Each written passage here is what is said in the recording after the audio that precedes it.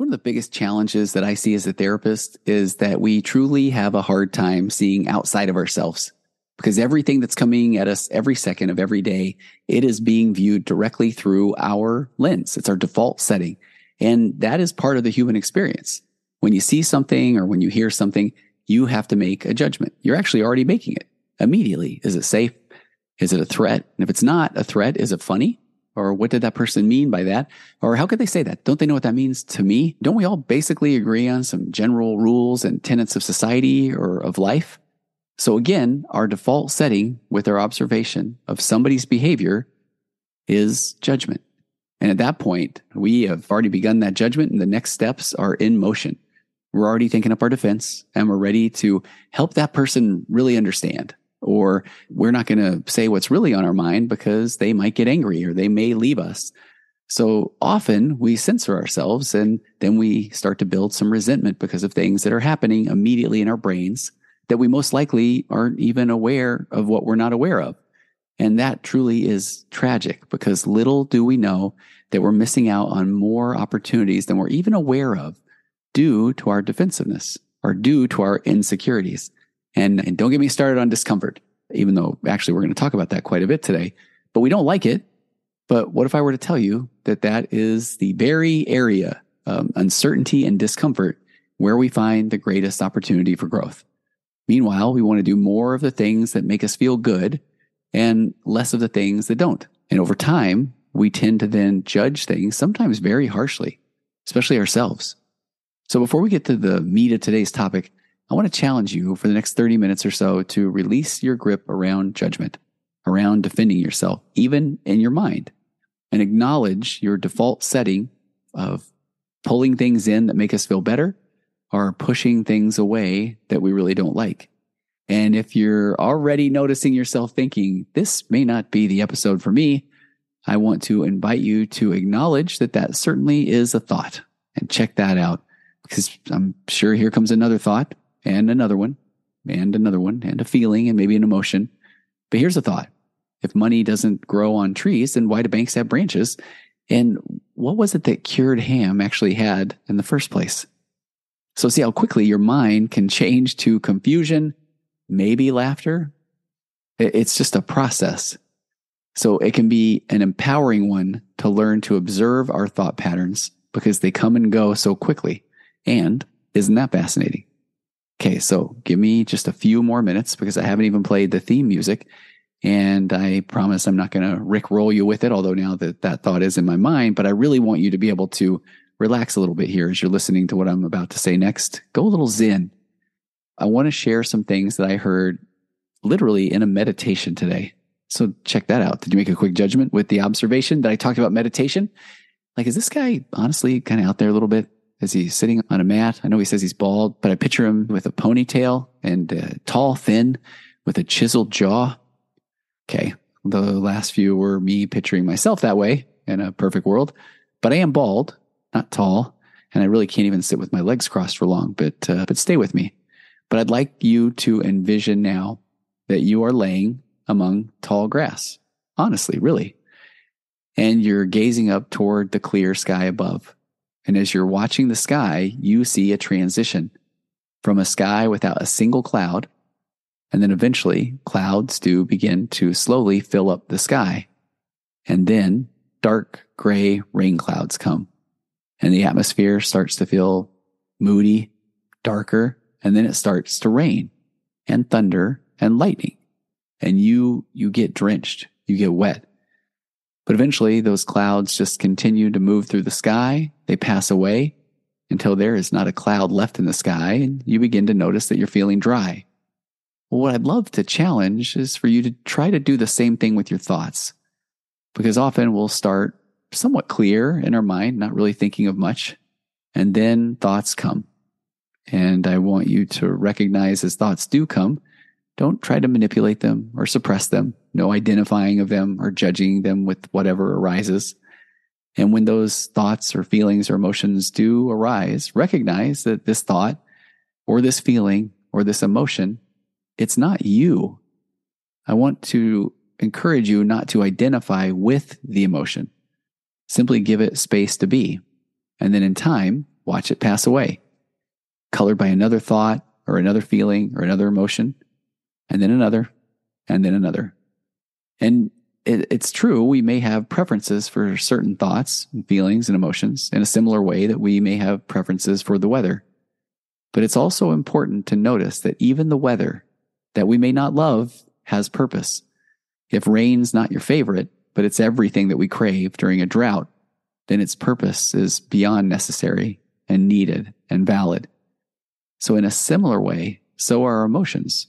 We need to be able to feel and process anger and frustration in order to release them. And in order to be healthy in the long run, we need to be able to feel and recognize all of the emotions.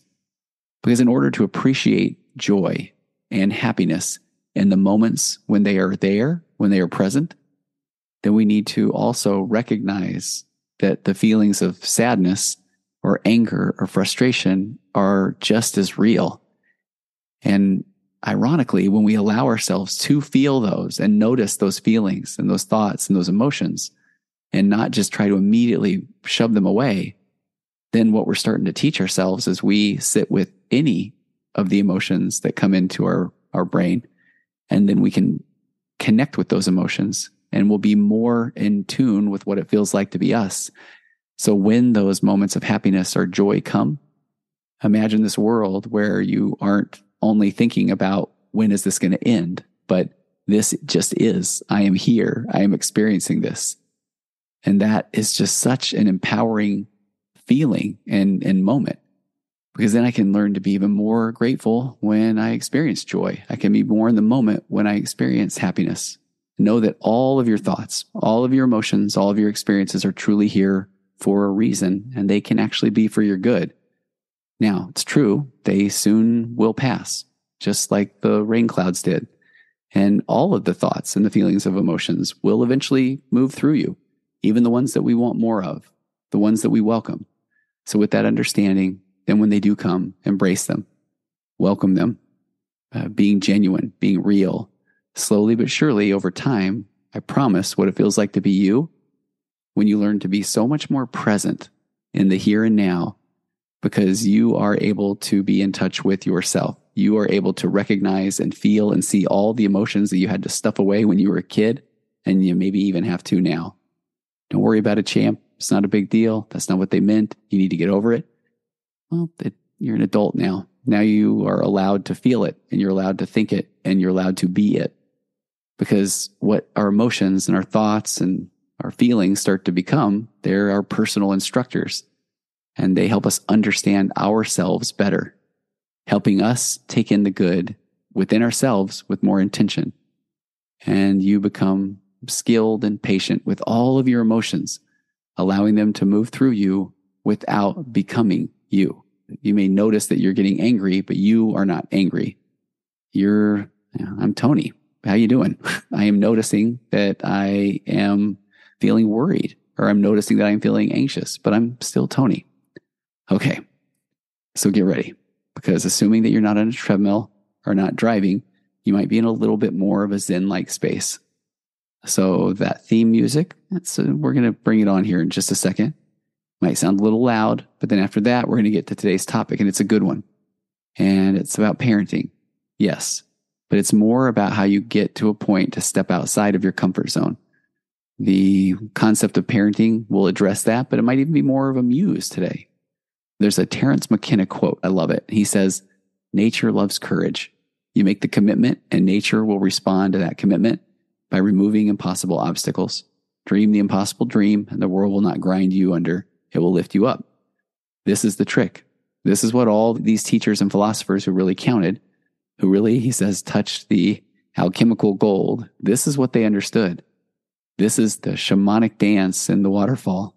This is how magic is done. It's by hurling yourself into the abyss and discovering that it's a feather bed. And that's one of those things where I wish now that when I get a new client in and they want to know what could help them the most, if I could just give them a brief experience, I don't know, through a multivitamin, a pill, a shot, or something that would allow them to know what it can feel like to just be, to be accepting, to have gotten rid of the shame, to know that you are enough as you are, to know that you are a human being, not a human doing for others, to know that it's okay to have all of your own thoughts and feelings and emotions, then it can feel pretty incredible. Yeah, it still might feel a little scary to hurl yourself into an abyss, but man, that feather bed feels really good. Okay, let's cue the music.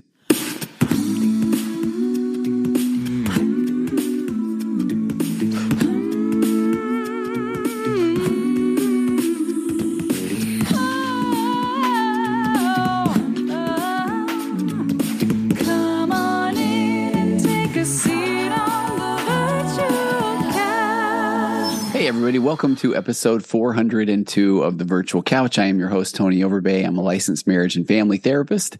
And let me just suggest or ask you to sign up for the newsletter. My updated, lower priced magnetic marriage course is coming out the first week of December. And I'm giddy. I am so excited. Seriously, if you are in a relationship, if you've been in one, if you want yours to be better, if it's for both of you, if it's for one of you, both of you ideally, but simply one of you because you don't know exactly what a healthy relationship looks like, this is it. And you are going to hear more if you're on my mailing list or if you're watching reels on Instagram or videos on TikTok. I'm going to be going big for the next few weeks, especially with some parts of the course. But okay, today's episode, as you heard in the opening, most likely has something to do about parenting adult children in the title, because if not, the honest truth is I come up with the titles after I record. So it could be something completely different, but I want to let you know that this topic was one that I've been thinking about for quite a while, and not in the context that eventually helped bring it to light. As I shared in the opening, so much of our experiences in life, I think I could actually make the argument that all of them start from us viewing things through the lens of our own life experience. So you have to be pretty aware and intentional even to try and see someone else's point of view.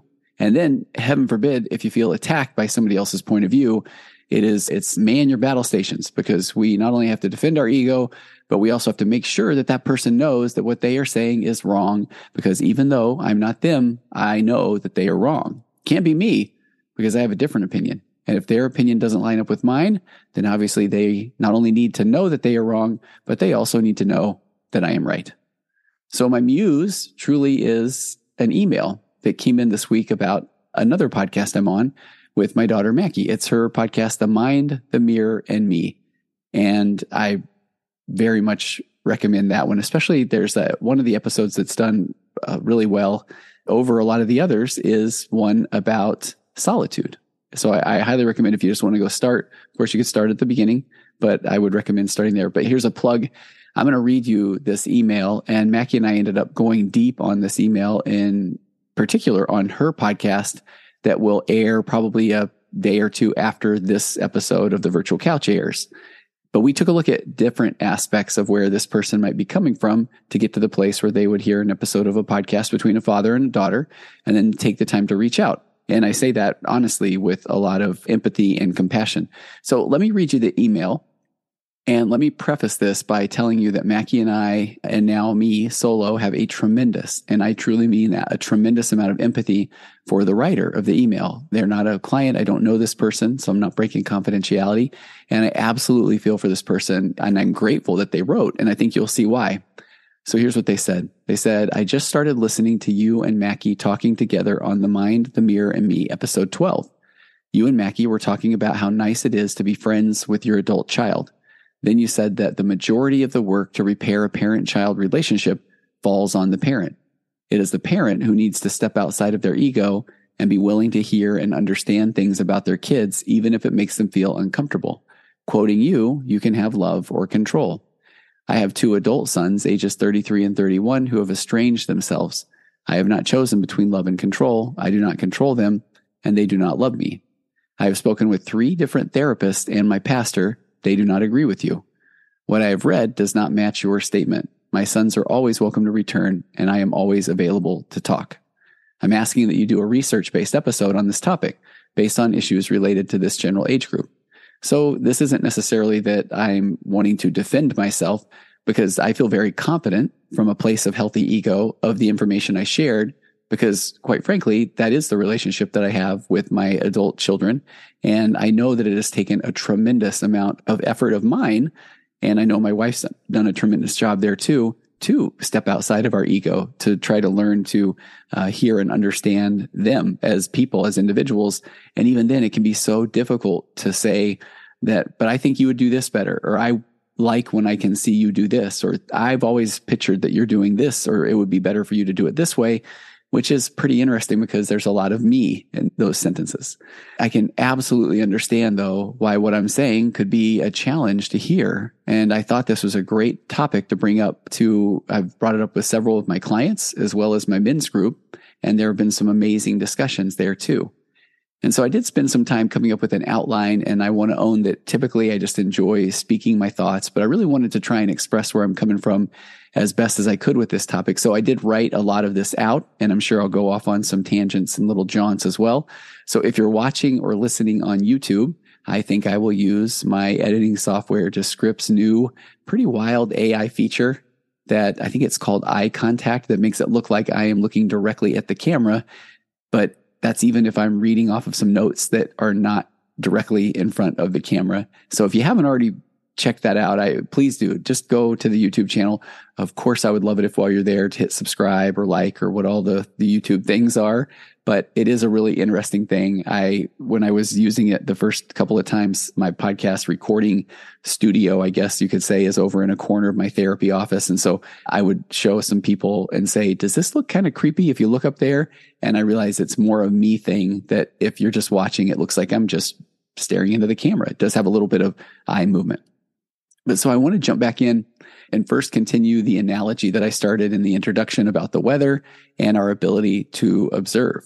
So just as we gently transition from that peaceful meadow that we were talking about in our minds, where emotions pass just like that weather pattern, like the clouds in the sky, the rain, let's carry that mindfulness into the heart of our relationships. And specifically then, I do want to talk about the connection between parents and their adult children, because we're coming into this conversation and our past judgments and long-held expectations of what we thought our kids would do or say, or who they would be, or what parenting would be like, I think really do cloud the relationship, just like the unexpected rain clouds that can quickly darken a clear sky. So if you're a parent and you can intentionally try and step out of your ego and see where your child, and I think moving forward in this episode, please know that I will say kid or child. I'm primarily talking about your adult children, but I really do believe that if you can embrace these principles with your younger children, then you'll have a better relationship with them now and especially into the future. So back to the metaphor, the storms in these relationships, they don't just clear up without effort, but we think that they do. We so often think that if we just simply stop talking about things, I don't want to talk about this anymore, or you're really disappointing me to our kids, that then it will eventually get better. And I cannot stress this enough. Here's another one to quote that I could see used against me. But the absence of bad in a relationship does not mean that it's good. And if you believe that your relationship is just good or thriving even, but if you stop for a minute and you get really honest with yourself, can you answer a lot of questions about your kid or your spouse? I want to challenge you a bit right now and say that you may not be aware of what you are not aware of. Because there's a decent chance that if the person that you're in the relationship with, be it your spouse or your kid, that they may not feel like they can simply just talk about what they are thinking or feeling, because there might be a good chance that they're told they're wrong. And this goes back to that. There isn't just a right and a wrong. It's not on or off, black or white, that they have all of their own experiences, and we all do. And so our opinions matter and are valid. And too often as a therapist, especially one that works with couples, you find that there's far more control than you're even aware of. And especially if it's the person who doesn't think that there's control, because that typically means that they are the one that can say, I don't like that. I don't feel like talking about it right now. That's ridiculous. Don't look at it that way. I always thought you would say this. Why don't you say it like that? Oftentimes I look at that as if you feel like you are more task driven or lesson giving, or if you are curious by way of check mark, meaning, how was your day? Pause. 1, 2, 3. They answer fine. And then you get on to the task at hand. Oh, okay. Hey, did you get a chance to do your homework? Or can you take out the trash? Or are you behind in your classes right now? Or were you able to talk to your brother about the family reunion? Or if you ask a question, how was your day? So you can get to how your day was. Well, that one sounds easy. I wish I had your day. Or another one, if you find yourself getting antsy while the person is sharing about any of their experiences. And I think we've all probably had those situations where a parent, an adult parent, even a spouse, a friend will ask a question and you are excited to tell them about what your experience is. And you can see their eyes start to move back and forth and they get a little bit antsy and you can tell, okay, they're ready to move on. And I will be honest, there are certain people or situations where I will even just say, I'm just saying words. And then they'll say, okay, good. Let me tell you about what's going on. If that's the case, then the relationship may be more one-sided than you think. So all I'm asking you to do, especially is for now, to take in data, your data, not anybody else's.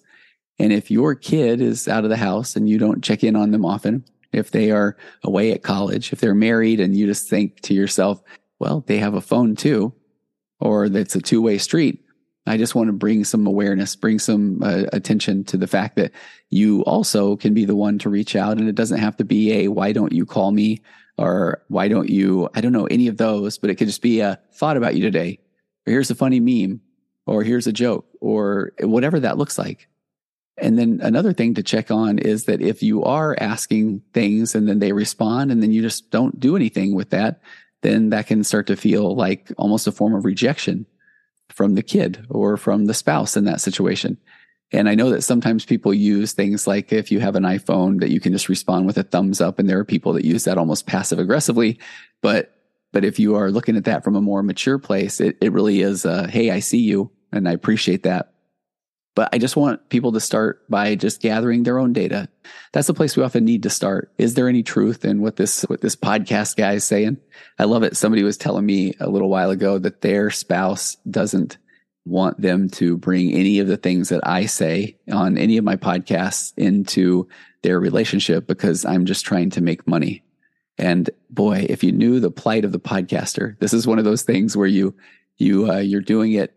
There's a tremendous amount of time in preparing a podcast, recording the podcast, especially when you're just starting out. There's cost for hosting the podcast, for data, there's equipment costs. And even if you make it into the place where you are starting to make money with some advertisements or that sort of thing, if you're not a big famous celebrity, it is not a break even or make money kind of venture, but it's something that you just feel you need to do, that you want to share information or provide entertainment. Or for me, it really is, if you've watched the genesis of the podcast all the way up to now, some 7-8 years later, I feel like it's been my own personal journey as a therapist, learning all these different tools and techniques and then presenting those and people that I enjoy talking to, because I just hope that that's going to change the world. That's all, right?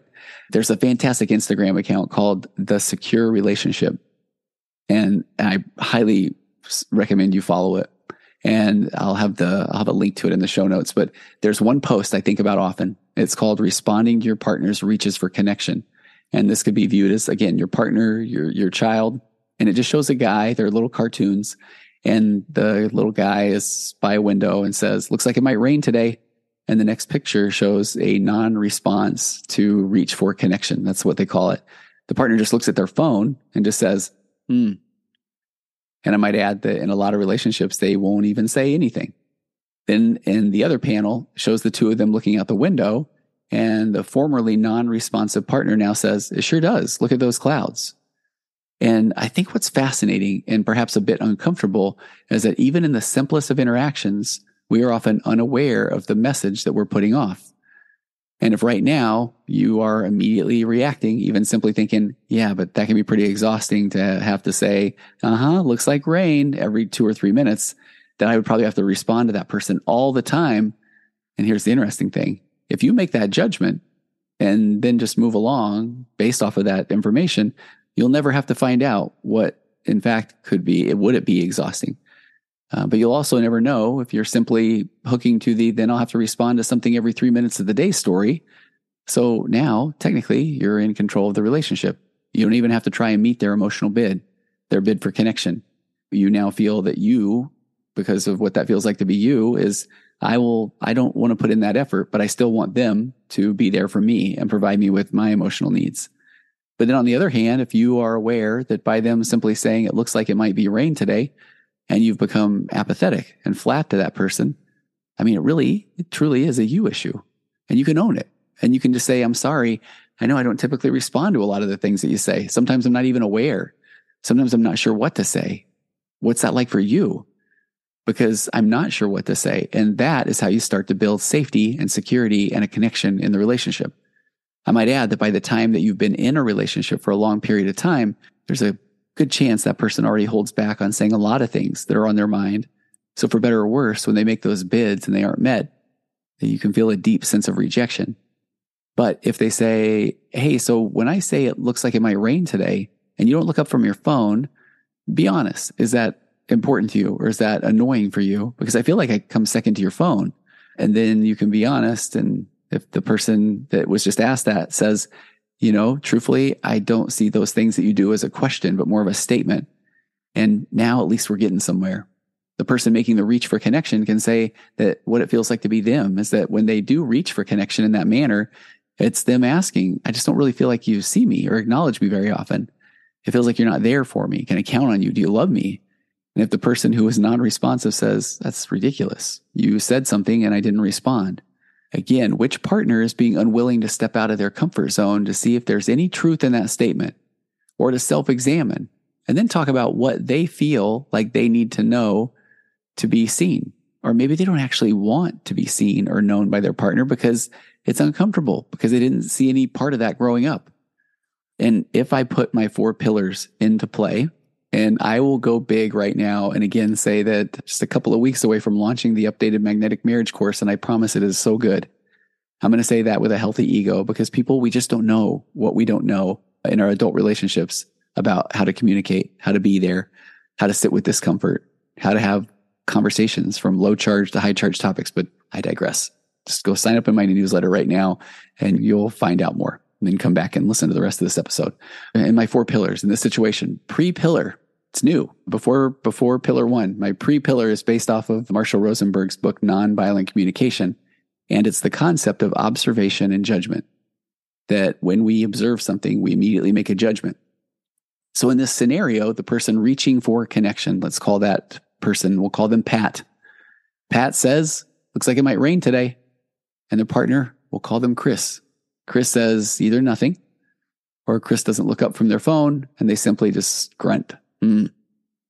Pat can make that observation and immediately judge that Chris doesn't care about them, plain and simple. Be aware of that concept in order to get to my pillar 1 of assuming good intentions or there's a reason why Chris didn't respond.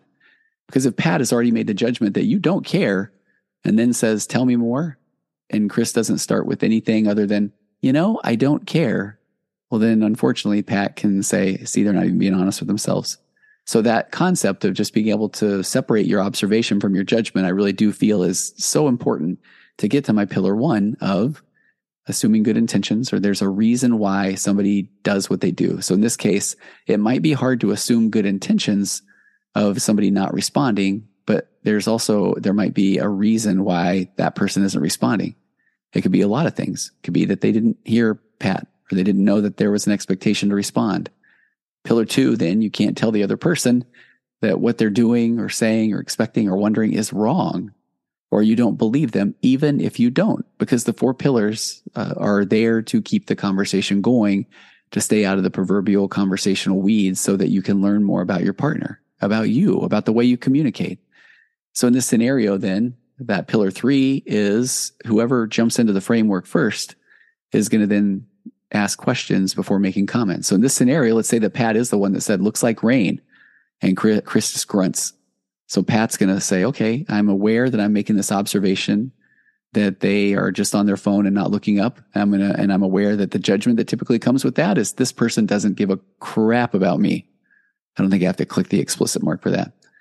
And so then pillar 2 is that in this scenario, Pat needs to start recognizing that whatever is going to come next from Chris is they are not trying to hurt them. And they can't tell them no. And they can't say that's ridiculous because that is their opinion. So pillar 3, questions before comments. Because you could see that in this scenario, Pat could say, okay, fine, I'm going to assume good intentions, or there's got to be a reason why that Chris communicates the way that they do. And whatever they say next, I'm not going to say that's ridiculous or they're wrong, even if I think it is, because that's a me thing. Pillar 3, if I just then said my comments before questions, and I just said, hey, so this really hurts my feelings, and I think that you don't care about me. Well, that could feel like an attack now to Chris. And then they could shut down, or they could come up big or go victim or get angry or try to control that conversation. But if that pillar 3 is questions before comments, hey, well, tell me about that. Tell me more about when I express something like that, looks like rain. Take me on your train of thought. Help me understand what's going on for you there. Not in an attacking way, but I really want to know. And in that scenario, then the hope is that because this is a communication framework, then Chris could say, well, yeah, I don't think there's much for me to say. I mean, I felt like I was doing a nice job even just by going, grunting. And then in that scenario, my pillar 4s, they need to stay present. They need to lean in. They need to stay engaged. Neither can go into their proverbial bunker. I don't like the word victim, but in this scenario, it is of taking on more of a victim stance. So if Chris in this scenario said, but I'm sure I handled it wrong and you're right, and I'm just a horrible person, which a lot of people do, they break my pillar 4. Because in that scenario, if that's the way Chris shows up, then Pat's going to say, no, it's okay. It's a me. I probably shouldn't have even said it. It doesn't even really look like rain. But what did Pat just do? The same thing, breaking my pillar 4. And now they're going to be uncomfortable. And then at that case, without a proper framework, they may even get angry. They might withdraw. They might spend some time giving each other the silent treatment. Eventually, this discomfort is just uncomfortable. And maybe they have to go do something. They have other responsibilities. One of them says, okay, I eventually want to have sex with this other person. So then somebody pops their head out, says, hey, are we good? And the other person says, man, I would really like to stop feeling this way. So they're like, yeah, no, it's okay. So then they say, all right, we're good. That's that example of that the absence of bad does not equate to good. They missed out on an incredible opportunity to learn more about each other and themselves. So why am I spending this much time when we're talking parent-child dynamics? Because again, if there's a conversation happening between the parent and the child, it's up for the parent to jump into my framework, to drive change and model emotional maturity in the relationship. I think that the adult in that situation needs to jump into the framework and start up with the 4 pillars. The parent needs to see their adult child not showing up, not having conversations, and has to assume good intentions. That was not the goal. We'll talk about that here in a little bit. We'll go all the way back to the research of John Bowlby himself of attachment. But the child wanted that relationship. But then when they feel like they just aren't doing it right, or they're not enough, or they're always getting it wrong, then over time that starts to feel like not really a safe relationship.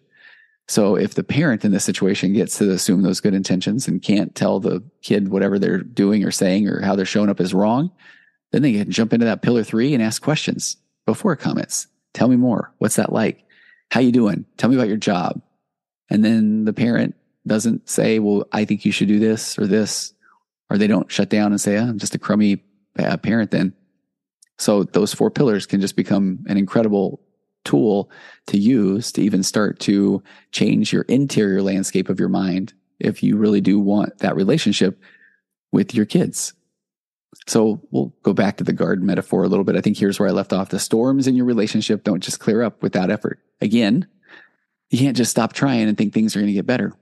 You can't completely repair the relationship simply by listening to a podcast or looking at Instagram. You have to do the work. You have to go to therapy, take courses, a class, self-confront, learn to step outside of yourself.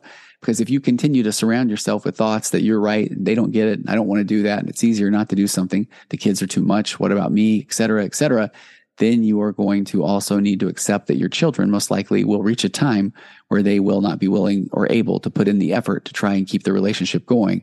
And at some point, they might be the ones that are in charge of your medications, or might have to clean up the mess if you're wearing an adult diaper. So if you feel like, hey, well, they have a phone too, then I would venture to say that there have been some long periods where there wasn't a lot of curiosity in the relationship. So that person, the child, they had to figure out a way to get their own validation, meet their own needs. And I promise you, without judgment, that wasn't what they had hoped for throughout their life. They might not even be necessarily aware of that.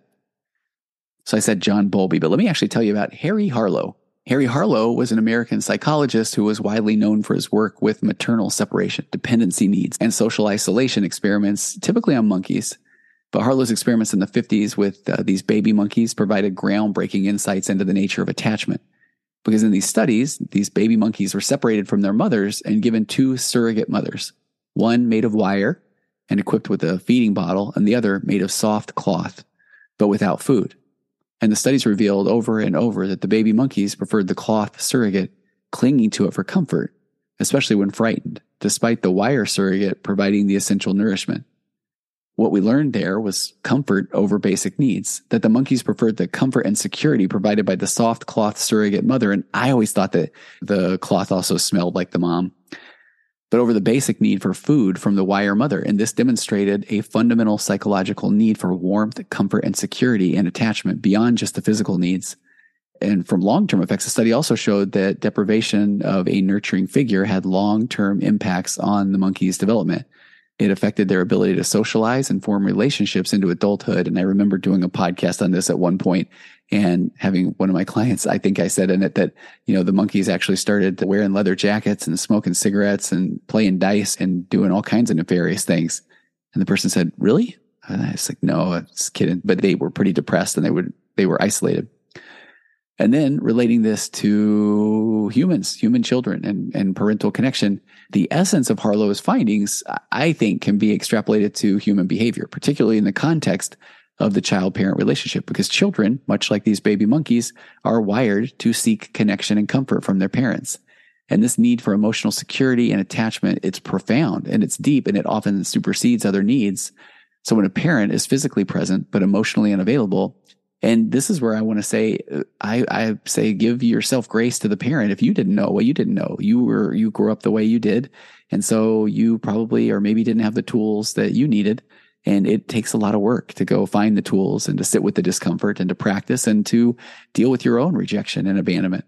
Because we always hope that we'll have these little kids and they'll be adorable and they will never do anything wrong and they'll love us and everything will be perfect and great. But it becomes an opportunity for growth. Boy, does it with your kids. And I'm saying that in a good way, because I can either continue to take a victim stance and say, why don't they ever reach out? Or I can say, okay, I need to be more curious and understand. So it can create a sense of insecurity and attachment and anxiety in kids. They may still gravitate toward the parent because they're going to seek that innate comfort and connection. And then even when the parent isn't fully responsive, they're still going to try to show up. But this longing for attachment, it's a powerful drive, and it is so deeply embedded in our psychological makeup that it's just important for parents to recognize that this is an inherent need in their children. So understanding that a child's behavior, especially their attempts to connect or their responses to perceived emotional absence, is often rooted in this fundamental desire for a secure and comforting attachment. And the kid is still the kid. They are still less in age than you are as an adult. And so they are still, they may have a completely immature way of trying to get those needs met. They may have tried at times and seen that their parent is unavailable.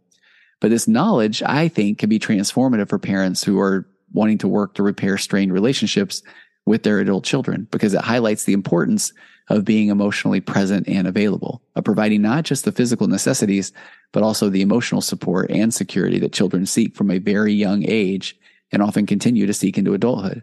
And I work with a lot of people that then say, okay, I feel like I can provide the physical, the financial, and is that enough? And from an acceptance standpoint, that's a great place to start. It really is, because that is still maintaining a connection. And so that can often be a lifeline, but can also then be an opportunity to then also still try to lean into that discomfort of trying to be emotionally present. So one more thing about Harlow, that study, it underscores the critical role of emotional nurturing in the healthy development of children, but then also this lasting impact of these attachment experiences. So it reinforces the idea that kids naturally seek connection with their parents, even in challenging circumstances, even in times of abuse. Because there are a lot of studies and research in the field of developmental psychology and in child psychology that have indicated that even children who experience abuse often continue to seek attachment with their parental figures. And this phenomenon, it's rooted in these same basic psychological needs of children for safety and security and attachment, which are often sought from their primary caregivers, again, regardless of the nature of the care provided. And some of those examples are the concepts of traumatic bonding, the trauma bond. And this is that that concept of intermittent reinforcement. I did an episode of this on my Waking Up to Narcissism podcast, where one of the key concepts of explaining this behavior of trauma bonding, or often also viewed as Stockholm syndrome, but it refers to the development of a strong emotional ties between two people where one person intermittently provides both abuse, threatens, maybe harasses, intimidates the other, but then they also provide the reward. And often, if we're just being pretty real, that by nature, children almost have this trauma bond with their parent because their parent is both the punisher and the rewarder, that they provide the sustenance for life itself. And then they can also take away their phone. So then despite this adverse treatment, then over time, the victim develops both positive feelings toward the abuser in this case, and maybe even start to defend their actions. I mean, that's the dramatic version, the Stockholm syndrome version, but that traumatic bond, I think, is part of a parent-child relationship until the hopefully parent can start to recognize the need for more emotional consistency. Because that's that concept where I talk about learning early on in my own relationships with my kids or in my marriage, where I may come in and be super excited and happy and everything's great.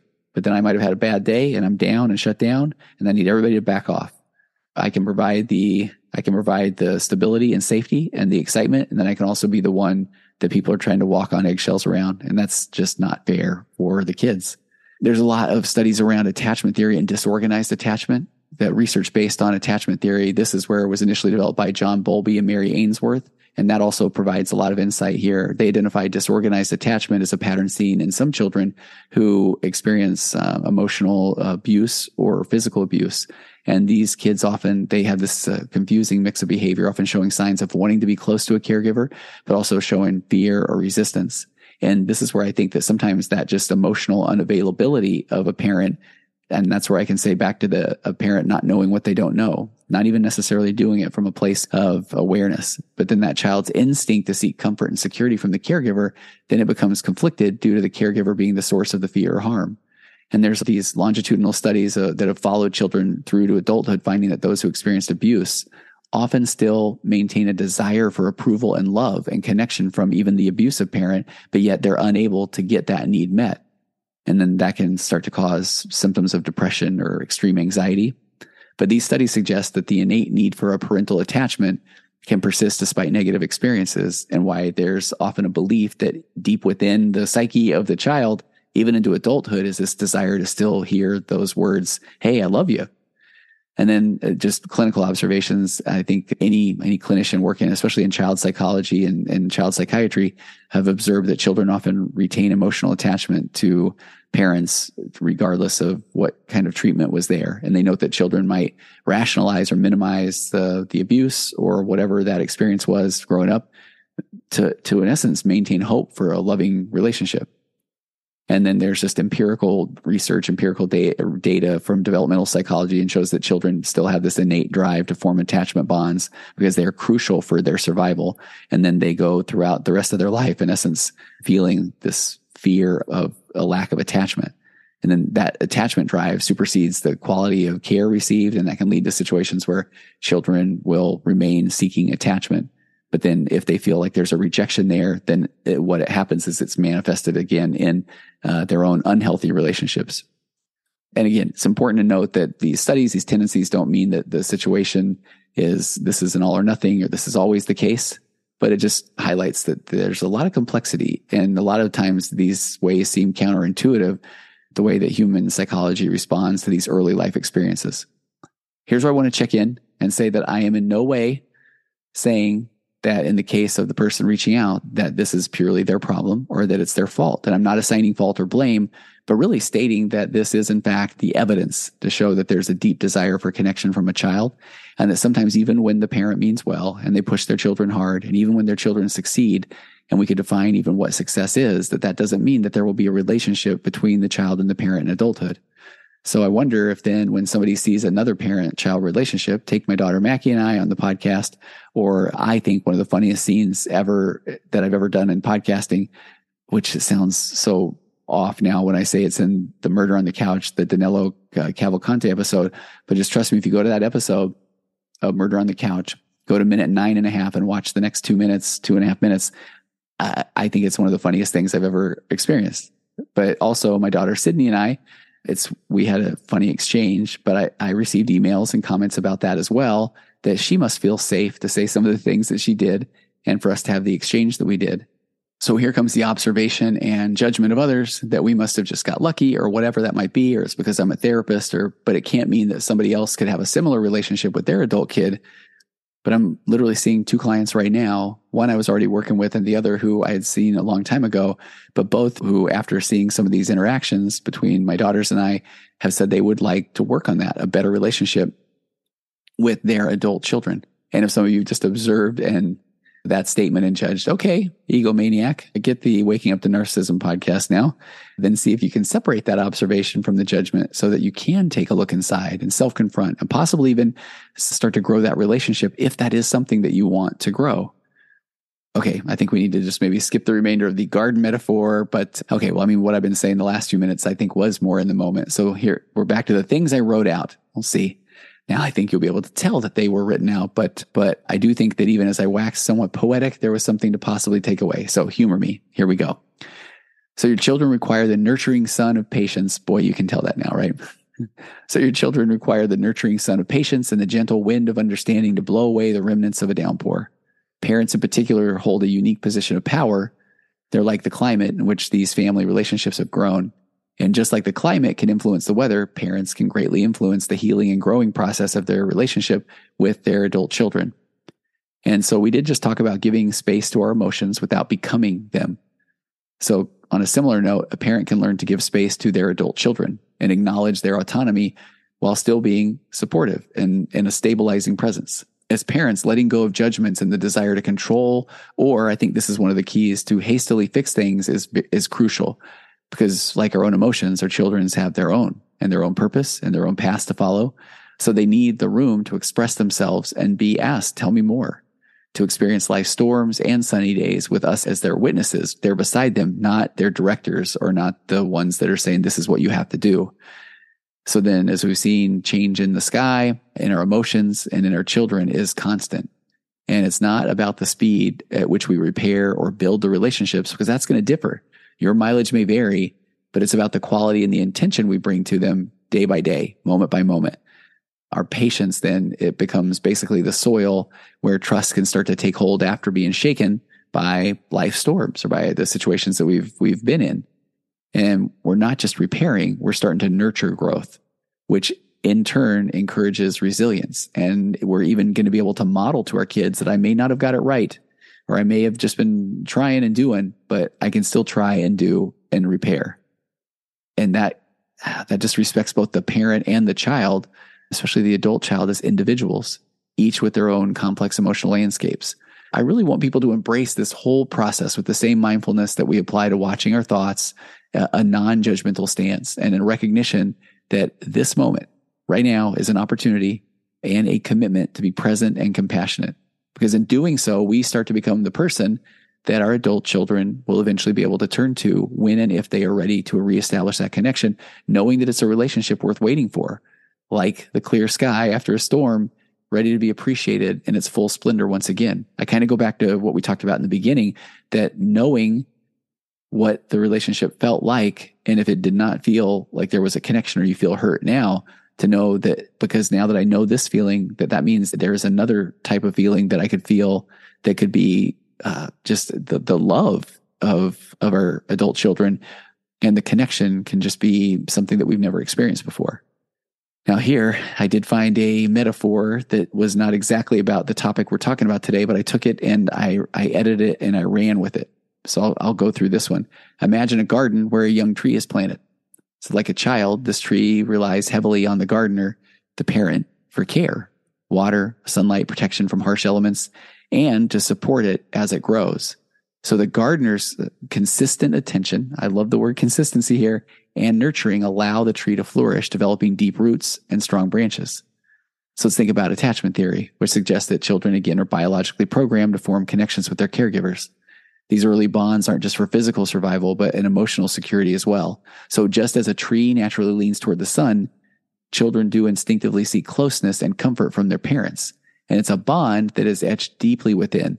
And it's in this foundational blueprint of their sense of safety in the world. So even at times when care has been less than ideal, even when there have been seasons of neglect or scars of harsh treatment, the tree can still bear those marks, but it still stands strong and it still reaches out with whatever branches it has left, looking for the sunlight, for nutrients, for the gardener's return.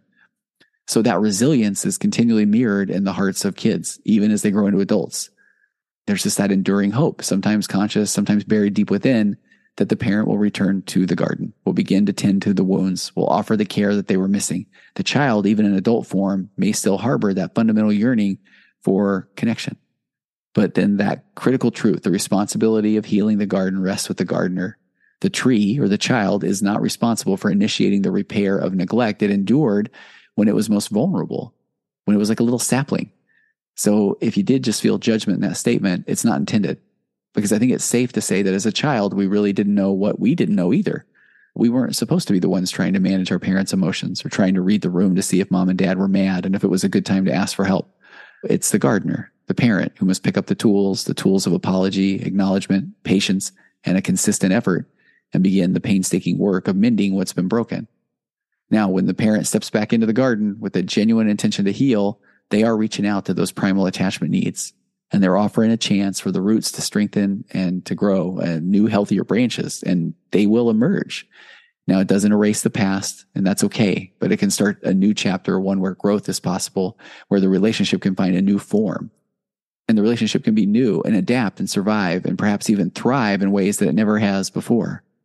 So the child's internal drive to connect, to find that parental bond, is still so strong.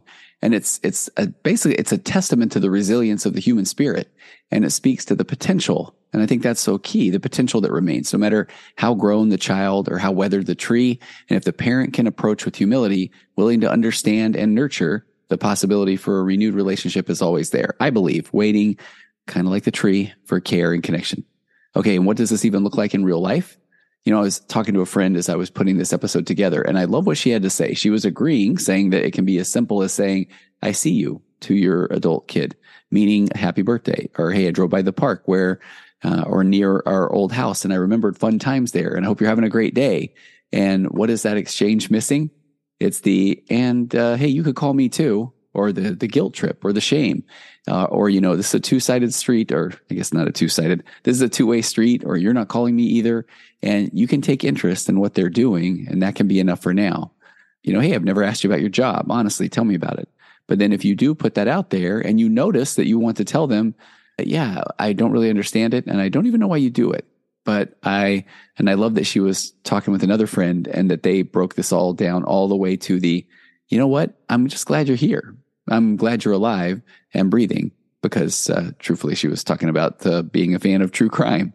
So she also shared a story about recently going to a kid's activity just for the simple reason that she wanted to see her kid perform. And it wasn't about comparing her kid or critiquing her kid. It was simply to be, because she was so grateful that her kid was her kid and that her kid was doing something that she enjoyed. And she didn't need praise or validation and all these things, these suggestions. These are things that you can do. They don't require the other person to interact. It's always nice if they do, but that's not necessary, because at that point, I feel like we're back to making things transactional. And I could tell so many stories about this over the years, and I'll change a lot of the details of this next one just because I'm a therapist. But there was someone that I was working with for quite a while, and they would attend everything that their child was going to. And I believe it was a real case of parental alienation by the mom in this scenario. And I was working with the dad, and the dad would just continue to hang in there and go and be and just show up and be a presence.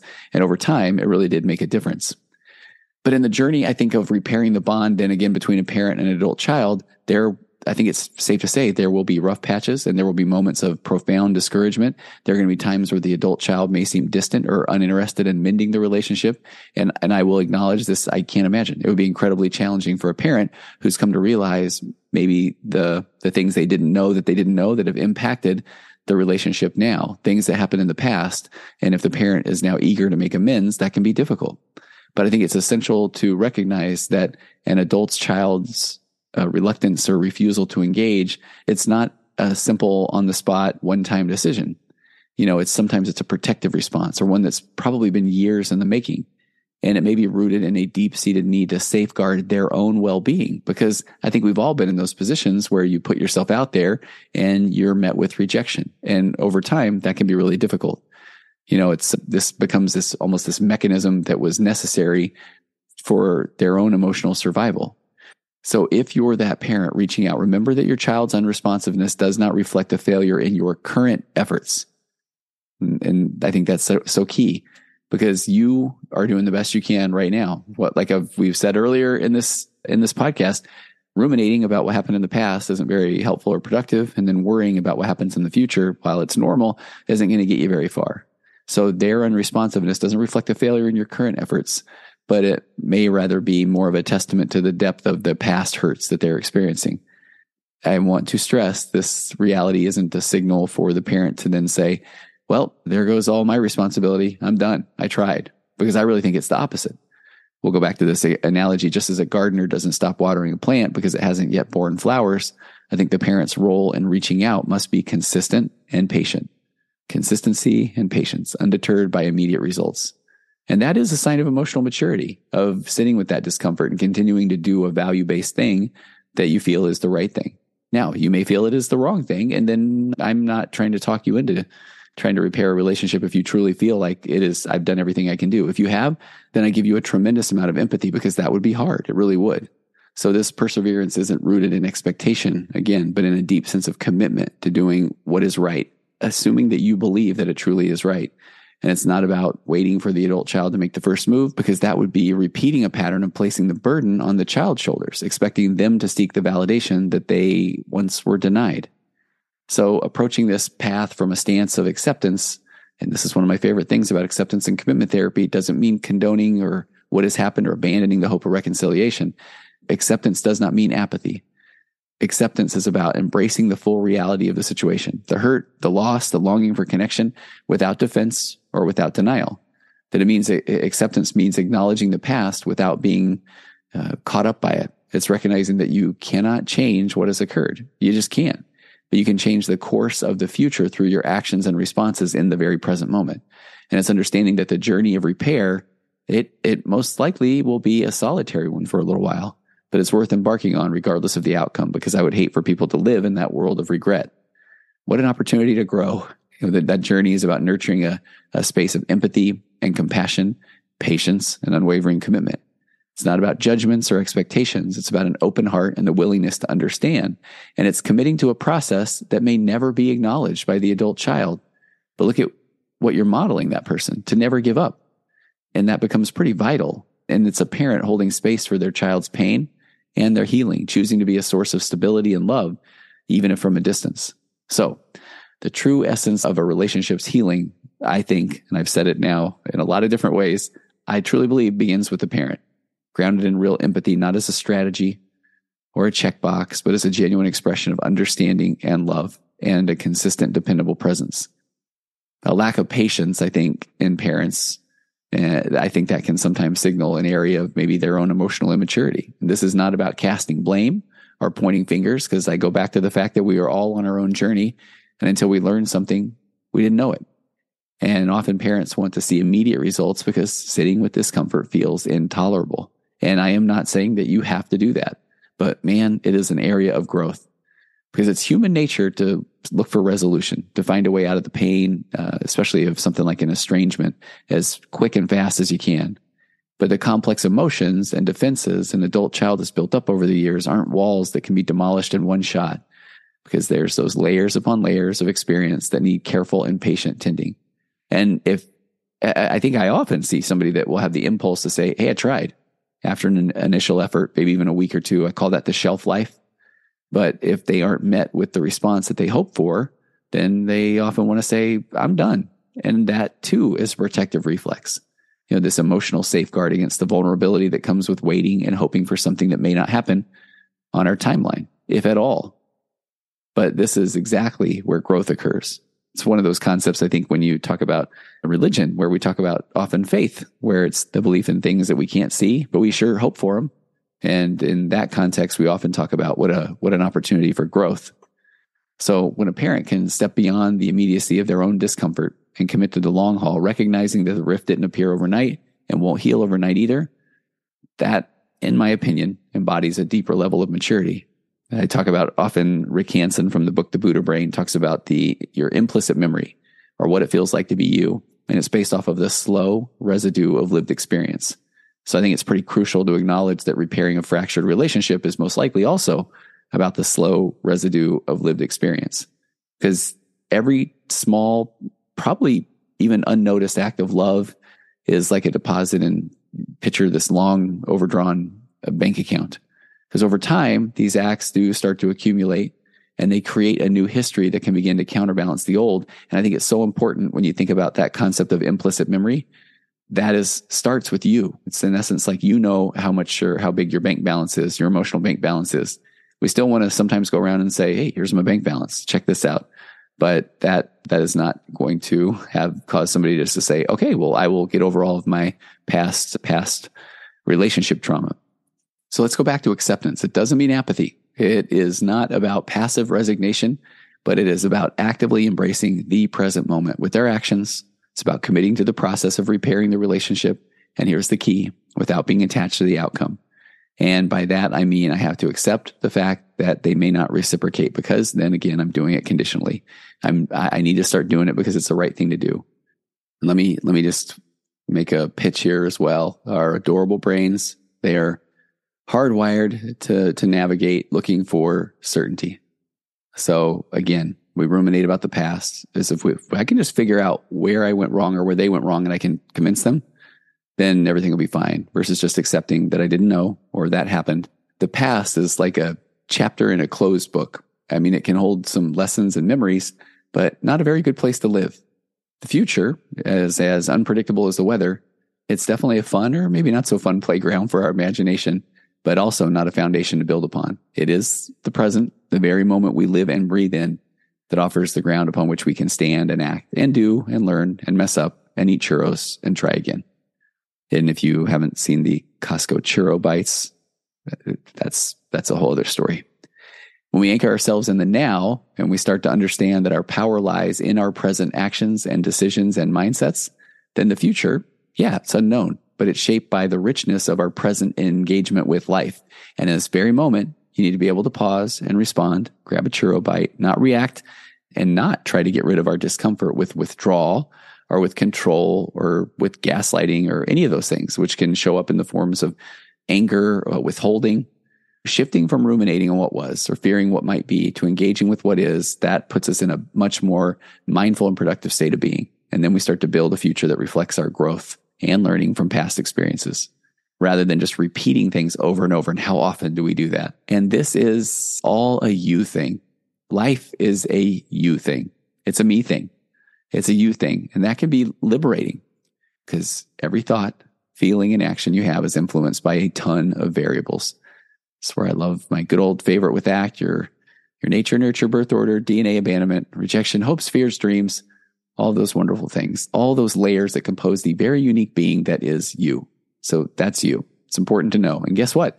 That means that everybody else too is everybody else. So you get an amazing opportunity to become the person who is emotionally consistent and safe and figuring themselves out and curious, and then learns all about themselves throughout the process. What if you did start with curiosity instead of judgment? What if, rather than asking, what's wrong with me? Or I can't believe that they said that, or they aren't calling me, or they didn't realize what this would do to me. If we ask, hey, what's my experience trying to tell me? Is there anything I can learn? Would it be okay for me to reach out? And that shift alone in a perspective starts to honor your individual journey, validating that nobody else on the earth can truly understand what it's like to be you. But that also means that nobody on the earth can truly understand what it's like to be somebody else. And if you just thought to yourself, no, Tony doesn't understand. I actually do know more about my husband or my wife than they do, or even my kid. You don't. You truly, utterly don't. Because if you think that you do, that means that person doesn't feel safe enough to express who they are to you, because you're going to tell them that they're wrong about themselves. What's your favorite color? Blue. Well, are you sure, champ? You wear a lot of green around the house, or I see you wearing a lot of green to me. That sounds harmless, but I really want you to think about it. It's a little bit ridiculous. How about, what's your favorite color? Blue. Oh, tell me more about that. Why do you think it's blue? And then they proceed to tell you, because you learned more about them 4 pillars. You're going to assume good intentions, which is pretty easy. If they're telling you about their favorite color, you're not going to tell them wrong, even if you think that they are. You're going to say, tell me more about that, questions for comments, and then you're going to stay present. And then if you feel safe, you can share that you so appreciate learning more about them, hearing them. Because what's crazy is after you say, oh man, I appreciate you sharing that is your favorite color, that blue is your favorite color. But then you say, that makes so much sense. You've heard them. They feel heard and understood. The conversation is not in the weeds. That's where you get to say things like, you know what's crazy? And now I so understand about blue. I thought your favorite color was green, but I can understand now that it's blue, which could actually start to lead to a more connected conversation. Now the person may feel safer to say things like, well, you guys keep buying me green, and so I want to save my blue things for special occasions. Or, and no, I can absolutely see why you'd think that, because I have a lot of green, but I also know that most of my green stuff still fits, and I'm trying to challenge myself to stick with my needs and not my wants. So when this green stuff wears out or I grow out of it, oh, it's all blue.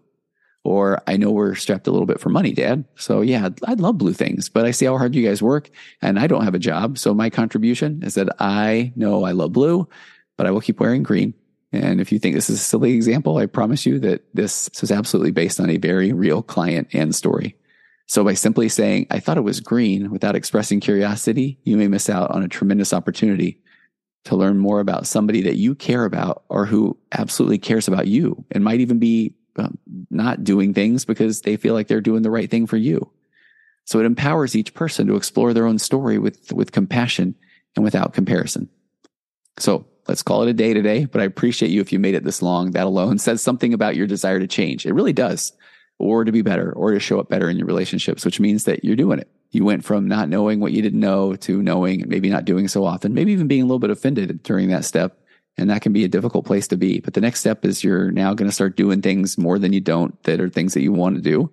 And then I promise you that you can become. You'll eventually just become this different person. Been trying to do this a little better. Let me throw some takeaways or action steps on the what did we learn today segment. Here are some that I think would be helpful. Reflect and acknowledge. Take time to self-reflect. Look back on the relationship that you would like to potentially repair, but look back on it without judgment. Acknowledge where somebody else is and try to understand. This is really stepping into their shoes, where they may have been, where there might be misunderstandings or hurts. And I know this can sound cheesy, but it really does work. Write a letter of acknowledgement to your child, even if you never send it, because to articulate your thoughts and feelings, it is a very therapeutic exercise for you as a parent to understand the past from both sides and to affirm your willingness to move forward. There is something so therapeutic about writing out your thoughts and feelings, because it becomes this linear process where when we leave things in our minds, they're just going a million miles an hour. So it does really help to write things out. And that does not mean you have to send it. I think another action step would be consistent outreach. So make regular, non-invasive attempts to reach out to your kid or whoever you want to rebuild the relationship with. And that could be through sending cards on special occasions, a brief, thoughtful text message, or an email that reaffirms your love or your availability to talk, or a memory that you have. And the key here, honestly, is consistency without pressure. Let every attempt be an open invitation for a dialogue, but not a demand for a response. And sometimes you will even tell yourself, and I love when I'm working with a client and I say, okay, all right, you can send that, but are you okay if you don't hear anything back? And somebody will say, absolutely. I just want to let them know that I'm thinking of them. But then when you do that and you don't hear back from somebody, it really is difficult. And that's okay. That's part of the human process. Then maybe the last one is cultivate self-compassion and patience. Practice self-compassion, compassion for yourself as you navigate this process. Understanding that healing might take time, and prepare yourself for the long haul rather than a quick resolution, because it's going to be so much more worth it if it really does take time and effort. So engage in activities that promote patience and emotional resilience, like mindfulness, meditation, journaling, speaking with a support group, going to therapy, because this step is about ensuring that you are emotionally equipped to handle the situation with grace, raising your emotional baseline, putting yourself in the best position you can be, because we're looking at this regardless of the immediate outcome. So these steps, these action items are about planting seeds for reconciliation, and they might seem small, but they are significant gestures that over time start to, in essence, build this bridge back to a loving relationship, even if the journey is one-sided for quite a while. So thanks for taking the time today. I'd love to hear your questions, your thoughts. Feel free to send them to contact@tonyoverbay.com, and I will see you next time. Oh, taking us out per usual, the wonderful, the talented Aurora Florence with her song, It Is Wonderful, because life truly can be. We'll see you next time on the Virtual Couch. Compressed emotions flying past, our heads and out the other end.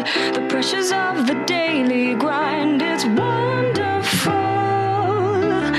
Elastic waist and rubber ghost, I'm floating past the